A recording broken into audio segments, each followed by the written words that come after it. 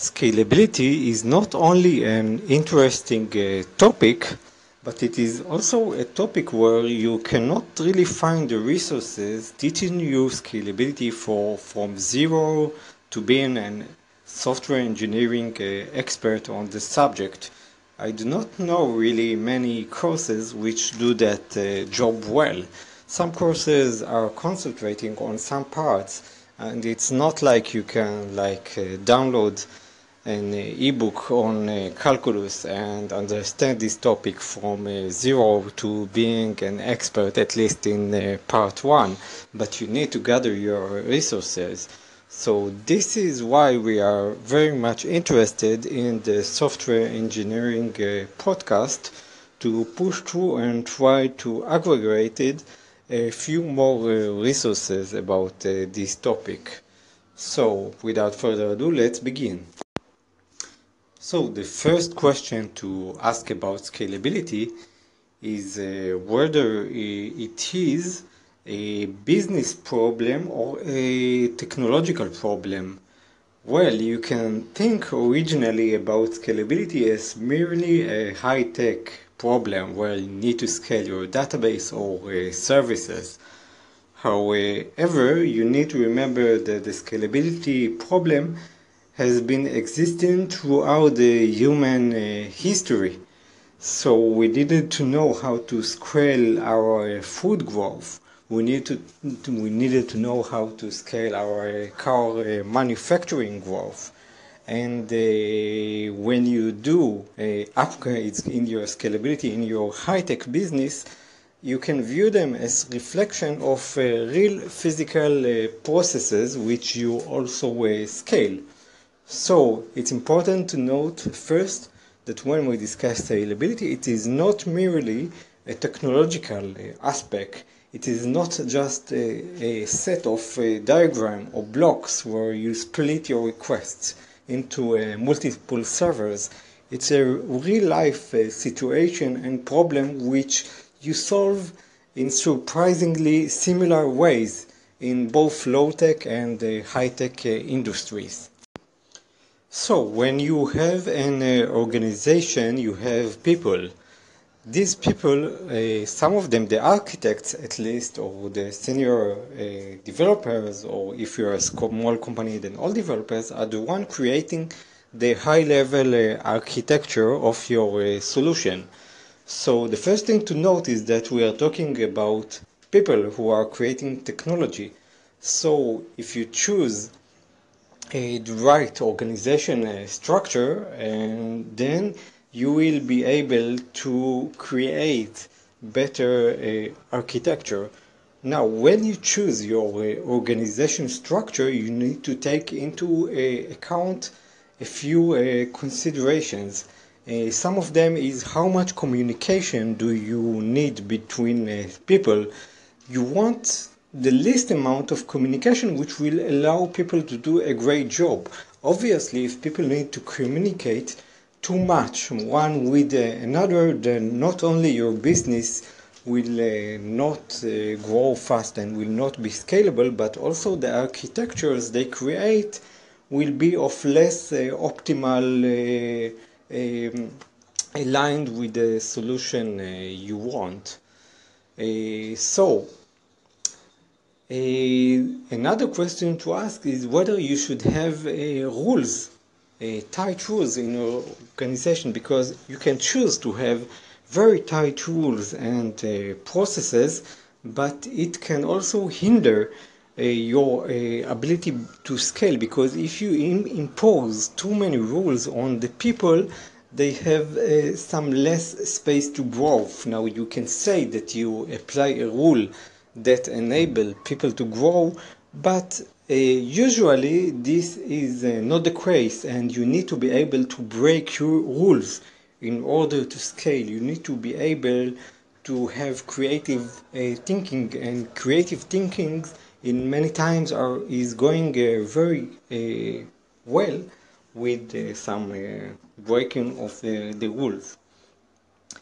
So If we look at most of the high growth companies of today's, and let's like the top 5 companies like Amazon, Google, Facebook, Twitter, you see that the CEOs are coming from a technological background, which makes you think that people with a technological background can create in today's atmosphere more scalable solutions. Now it is indeed very important for anyone to be aware of the architectural decisions you need to make.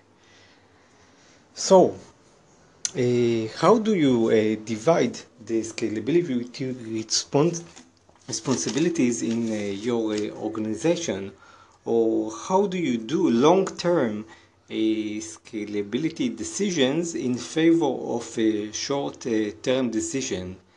We will cover these questions, but first let's dig into a more technological aspects of scalability and not just the overview as we did so far. So, when you take any solution or any product you create, the basic question to ask is, how do you scale it? Well, you have multiple ways of doing that process. First, you can duplicate. I mean, if you have one person servicing the requests coming from customers or other customers, then you can simply like duplicate or hire more people. And the same goes with the servers.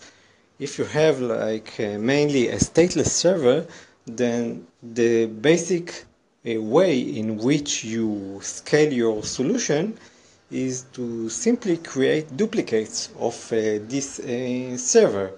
Now, this is the most simplest solution, and it has its drawbacks, but it has many advantages. Its main advantage is that it is very simple to implement, but it is also limited because you cannot always do that.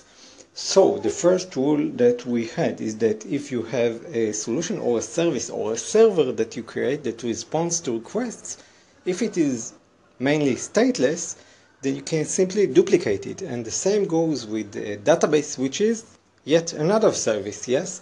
And file system and whatever. You simply duplicate it to allow for servicing more requests.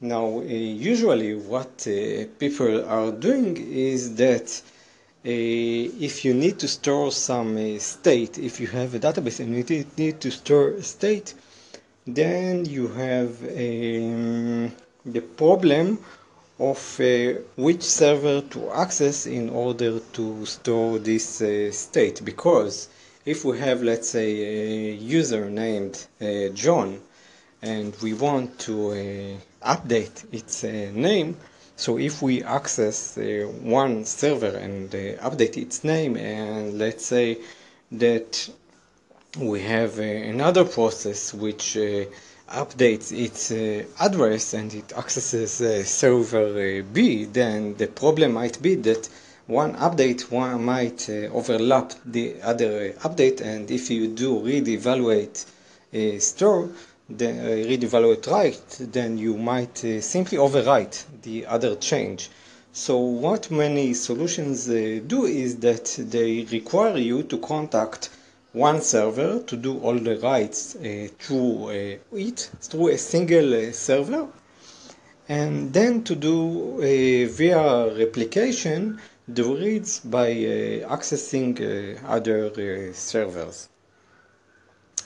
But if you don't want to do that, then for this specific scenario, you might need to apply some solutions which can do it in a more distributed way. It's called an agreement protocol like Raft or Paxos.